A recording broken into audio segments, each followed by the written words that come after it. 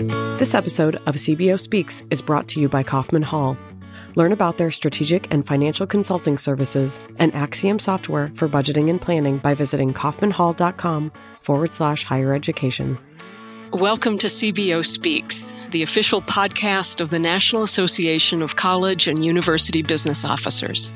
I'm President and CEO Susan Wheeler Johnston, and I'd like to thank you for tuning in today. Our mission for this podcast is to ask chief business officers to reflect on their careers, share personal examples of the ways they have navigated challenging situations, and offer some lessons that they've learned from their experience as a CBO. You can find resources for today's episode, as well as a wide variety of research and tools at nacubo.org. Thank you for joining us today. I hope you enjoy the podcast. Hello, everyone, and welcome back to CBO Speaks. Thanks so much for being here today. My name is Megan Strand, your host, and it is my great honor to be joined today by Gary Logan, Vice President for Finance and Administration at Trinity University in San Antonio, Texas. Welcome, Gary. Hi, how are you? I'm great. Thanks for being here. Thanks. It's an honor to be here.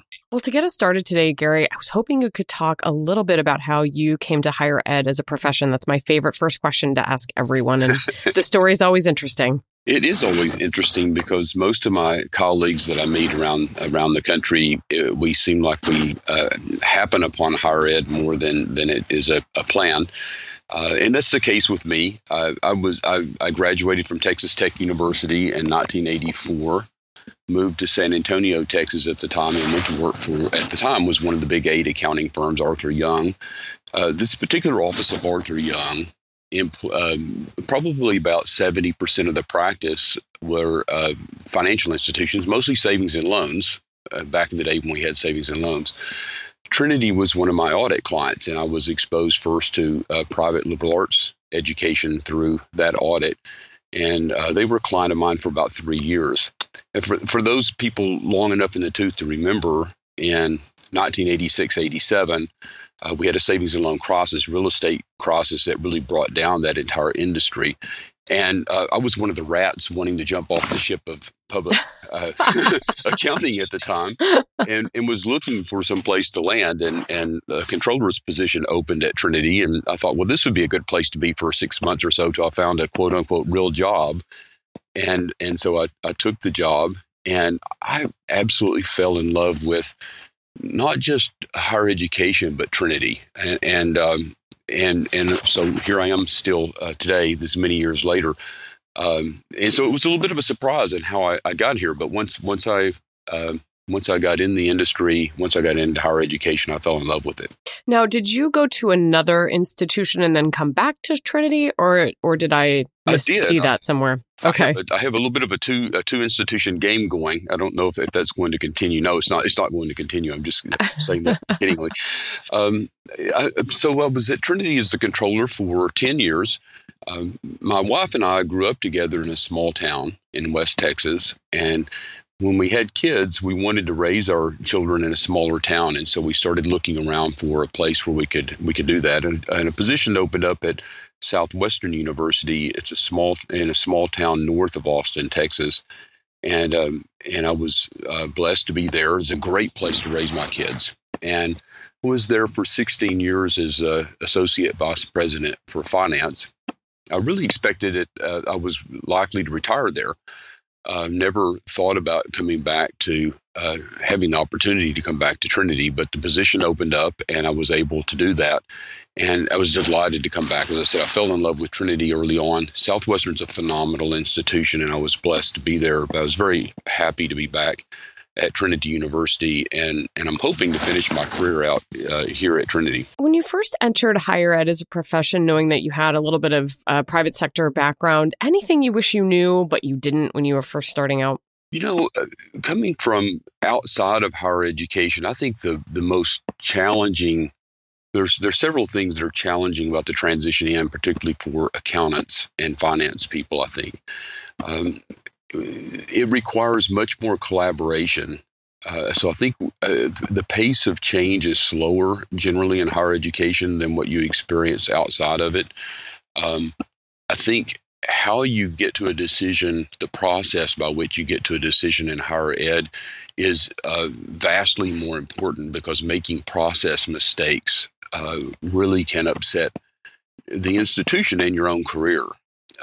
If you I have a rule I've developed. Many of us have these, I guess, maxims of life. And one of my rules is the rule of the angry eight, that any decision you make in higher education, there will be at least 8 important people that are very angry at you and will vehemently and publicly disagree.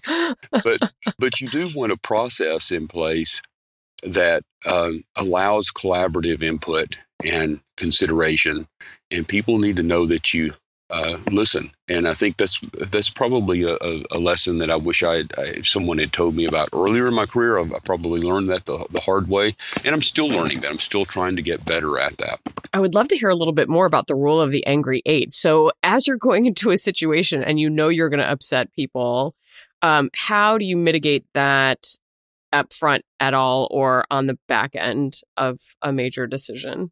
So again, I think an inclusive process where communication becomes very important, trying to get out early information about what is going on, why this decision has to be made. And I think as much as anything, I've learned from our current president, Dr. Anderson, being very clear with bodies that you engage in the communication of what exactly you're asking them to do. Am I asking for your comments?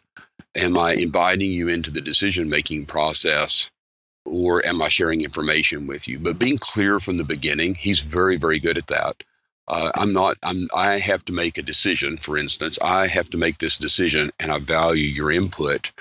Allows a person to understand they're not going to make the final decision for you or be a participant in the decision-making process, other than you value their opinion. And I think that really helps set expectations and reduces the number of angry people. The corollary to the rule of the angry eight is that if you're leading effectively, that there are always going to be people that disagree with the decision, and sometimes vehemently, sometimes angrily and vocally. You can't avoid that on some decisions, but I think if you can establish a process that's fair and it's open, transparent, thoughtful, it reduces the number of people. And I think over time, as trust is built in an organization, as you're there for a number of years, people tend to give you the benefit of the doubt, I think, if you're trying hard at the process. I love that. And that's a great distinction about setting the expectation up front, because I could see that being a problem if people are being asked for their opinions, but they don't realize that they're not actually part of the decision-making process. But that's a really great piece of advice. What would you say is most exciting about your job today? Well, I'm an accountant, so it is all excitement all the time. It's all excitement all the time. That's exactly right. Everyone around the country would agree with that. I think probably the most exciting thing in the last few years at Trinity, Trinity's campus, the current campus that Trinity University is located on, was built beginning in the 1950s. Most of the square footage was built out in the 50s and 60s and early 70s. And because of that, our campus is around 50 to 60 years old, almost in its entirety. And the life cycles of buildings are such that deferred maintenance or just maintenance required and renovation required on buildings is really highly correlated to the age of the buildings. And we're in that period right now at Trinity where there's an enormous amount of renovation that's required and taking place. We're fortunate to have saved over many years funding for this, and so we have much funding available to do it. But I'm focused much more heavily in capital projects and renovations of buildings than I ever imagined that I would. I don't spend as much time in pure financial management, the chief financial officer role, as I do more in the capital projects planning and budgeting role. One of the surprising things and kind of fun things about Trinity's campus is the architect that did the original master plan and built 22 of the original buildings on campus. His name is O'Neill Ford. He's one of the more famous American mid-century modernist architects. And Trinity has the largest collection of his buildings in the United States in one location. So we were able, a couple of years ago, we applied for a national registry, historic districts on campus, and we were able to get that. So that was kind of a fun and interesting thing in the last couple of years that I've been able to participate in and lead that I would have never imagined that I would be doing. That brings with it many opportunities, I think recognition and some tax credit assistance as we maintain these old buildings. But it also brings challenges in trying to be sensitive to the historic authenticity of the buildings and the vocabulary, we might call it, of the campus and the feel of campus. And that brings some restrictions and challenges with it as well. Gary, I've heard that finding and recruiting new talent for higher ed is always on the mind of those in higher ed at the upper levels. So how would you say that you find and cultivate new team members looking toward the future? That's a great question, and it's a great challenge facing us. One of the things that we try to do at Trinity, this is going to be a little different than the question, and the answer is going to be a little different, I guess, from what you're asking. But first, kind of a priority. I think the modern way of looking at talent is a little different than it was a few years ago. In Trinity, we're trying to embrace this. And in the old way, we would look for talent in a financial person, for instance. We'd develop a position description. And then I'd post that, and I would get a lot of resumes, and I would look at the resumes and say, who has the experience that lines up with what I'm looking for this job? And we do that still. There's nothing wrong with looking at that. But I think a more modern way of looking at this is looking for future talent and developability in a person more than just what they've done in the past. And we're trying to move more in that direction. And here I'm looking for, I would say, character trumps everything. One of the the mantras in the business world is that culture eats strategy for breakfast, and I would say character eats strategy, character eats performance for breakfast. I hire in my financial staff and in all my staff in my division, first and foremost character, and that would include work ethic, ethical behavior. If I can hire somebody that has that kind of moral grounding, a compass about them, that works hard, they're bright and curious.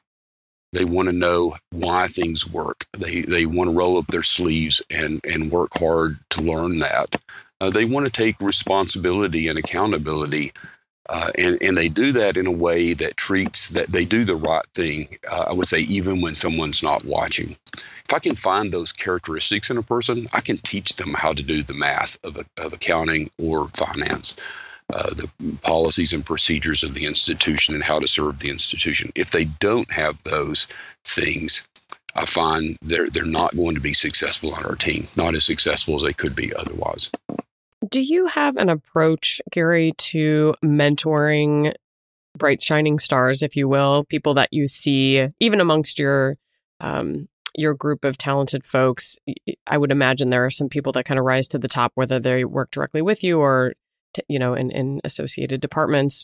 Do you have any approach to mentorship as you're working to kind of help them establish their own career paths? Well, I do. One, I try to have conversations with my direct reports and to have them also have these conversations, coaching conversations with their direct reports of, what is it they aspire to do in their career and life, and then to try to help them bring that about. And so if I'm hiring the right kind of people, they usually have a plan. They aspire to be something different 5 or 10 years from when we hire them than they are when we hire them. And understanding that and then being willing to help them move along is important. And so that might look like the NACUBO Fellows, I think, is a great program. And Trinity has one of our finance personnel involved in that program this year as a next step in her career.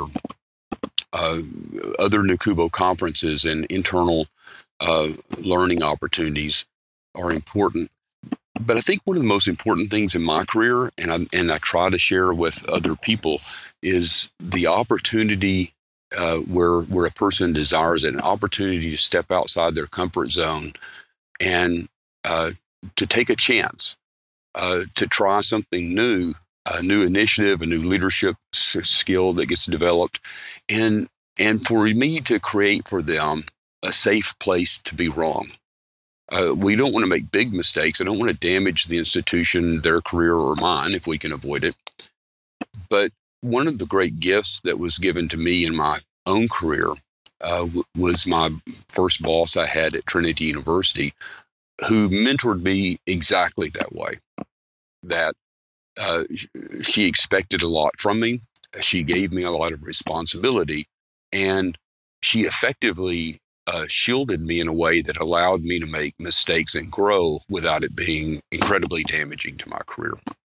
So that meant that she was taking a lot of that heat herself. She provided a little bit of a shield for her people. And, behind closed doors, we would have conversations about, well, we should have done this rather than that. And so there was a lot of coaching that went on. And I try to be the same type of coach and mentor to my people, that I give them opportunities, particularly where they look like they want that chance. And I try to not throw them under the bus if and when they make a mistake, because we learn from our mistakes probably more than from our successes. But it's nice if you have a safe environment where you can make a mistake and learn from it and grow. Gary, let's say you were retiring 6 months from now. What would you want your successor to know as you look back on your career, not only at Trinity, but just in higher ed in general? What lessons would you try to impart to your successor? I think one of the most important things for the chief business officer of an institution is to have a really clear idea in your mind of how you're going to measure success. And I mean this, how do you measure financial health? What are the few metrics that are the most important for you? What is financial health for an institution, your particular institution? What does that look like? What does financial health for Trinity University look like? How do we measure it? How do we communicate it? What does cultural success look like for the organization? How do I want the community to function? And here I'm thinking of, for my own division, our code of ethics, our collaboration, the way we work through process, and the individual, that we treat people, fairly, transparently, with honor and respect. There's a few things like that. If say, what are those things that I'm unwilling to compromise on, and hold firmly to those, while everything else in life you have to compromise on, because that's the way things get done. And knowing the difference between those two, I think, can make a big difference in a person's career, because higher education, because of our shared governance structure, oftentimes you don't get exactly what you want. Most of the time. Most of the time, you don't get exactly what you want. But do you have a goal, a long-term goal and vision that you're helping move the institution forward toward, as I align resources to assist the institution to achieve its strategy and its mission? Can I live with the decision that's being made today in pursuit of this greater good and goal? But there are some things where I would say I'm unwilling to compromise on, and I'm very open about those things with the president, with the board, with the community. Those are those few essentials, and everybody has to decide what those are. So I would say that the other thing I learned from my predecessor in this position is that he left an incredible legacy of organization and paperwork. So I would recommend everyone do that as we're nearing the end of our careers or leaving a position, is to take this probably was a month and organize your thoughts and paperwork and documents into a series of, whether they're electronic files or paper files, and really to leave you really helping your successor, because that's helping the institution be in a place to succeed, I think is important for us as chief business officers. Gary, I know that innovation is a really important part of higher education right now. So where do you look for pockets of inspiration and innovation when it comes to figuring out how to make competing needs work at your campus at Trinity? Well, the source of inspiration, I think, for innovation most of the time, I don't know that I'm very innovative in coming up with new ideas. I love to hear what other institutions are doing. NACUBO is invaluable to us as an institution because of that. So the collaboration that we have with other institutions, whether that's Trinity's a member of the Associated Colleges of the South, the Independent Colleges and Universities of Texas, SACUBO and NACUBO. Each of those organizations in their own way have contributed enormously, really in unspeakable ways, to our understanding of what innovation looks like in a particular area. And this is so powerful for us as an institution that this is one of the great strengths of higher education, in my opinion, is that I feel like I can pick up the phone and call anyone, no matter a private or public institution, large or small, competitor, a competitive overlap school or not. And everyone is so generous in helping. This is how we do this. This is how we do that. As we work through those conversations, maybe 90% of the things I learn aren't what Trinity needs to do to be successful. But then there's that one that you find that says, yes, that's what we need. And so then we can take that and apply it, and we can even get help from the institution in how best to apply that innovation. So again, I don't know that Trinity creates a lot of innovative things ourselves, but I think we assimilate innovation from many of our colleagues. And I think we do that pretty well as an institution. Gary, what would you say is the biggest opportunity that faces CBOs today? There's a rule I have is that, as we think about our value systems as an institution, whatever we say those are, this is what we believe in, A, B, C, D. These are our values. These are our priorities. There's a sense where the budget tells everyone this is what you actually believe is important. It's where we spend our time and our money that tells a story of what an institution values. I don't think many people in higher education outside of the finance folks understand that the budget the financial statements are a statement of a university's commitment to particular things, whether that's faculty compensation, renovation of buildings, diversity, whatever that is. If I say I believe in something, but I never put any money into it, the budget calls a lie to that, I think. And so I think helping the leadership of the institution understand there's more good things to do in any institution than we ever have resources to accomplish. And now it becomes a process of prioritization and hard decisions, and trying to focus those on the most important things, those things that are the greatest good, I think is a great gift that CBOs can provide an institution.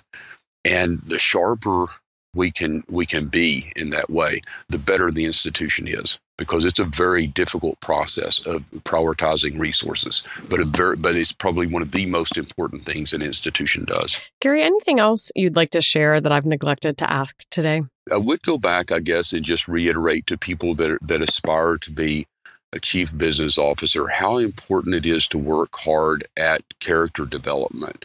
I think hard work is a good thing, that opportunities come to us, I think, oftentimes because of preparedness and hard work. I think that's true in the area of accounting and finance as much or more than anywhere else. But I would recommend to people that I really do believe that character trumps everything else. And how we lead by example, how we treat other people, how we treat issues that are very difficult, sometimes seem like there's no good answer to something, that becomes so important. And it's very hard work.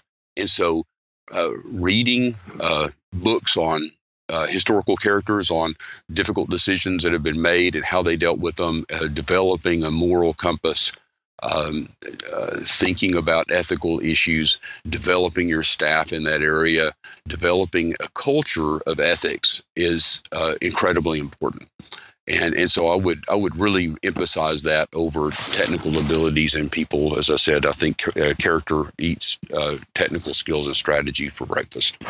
Any particular character building books you might recommend? I could probably go on for a long time. What's your favorite? What's my favorite? Well, what have you most often gifted to somebody else? I would say the most. So I'm a person of faith.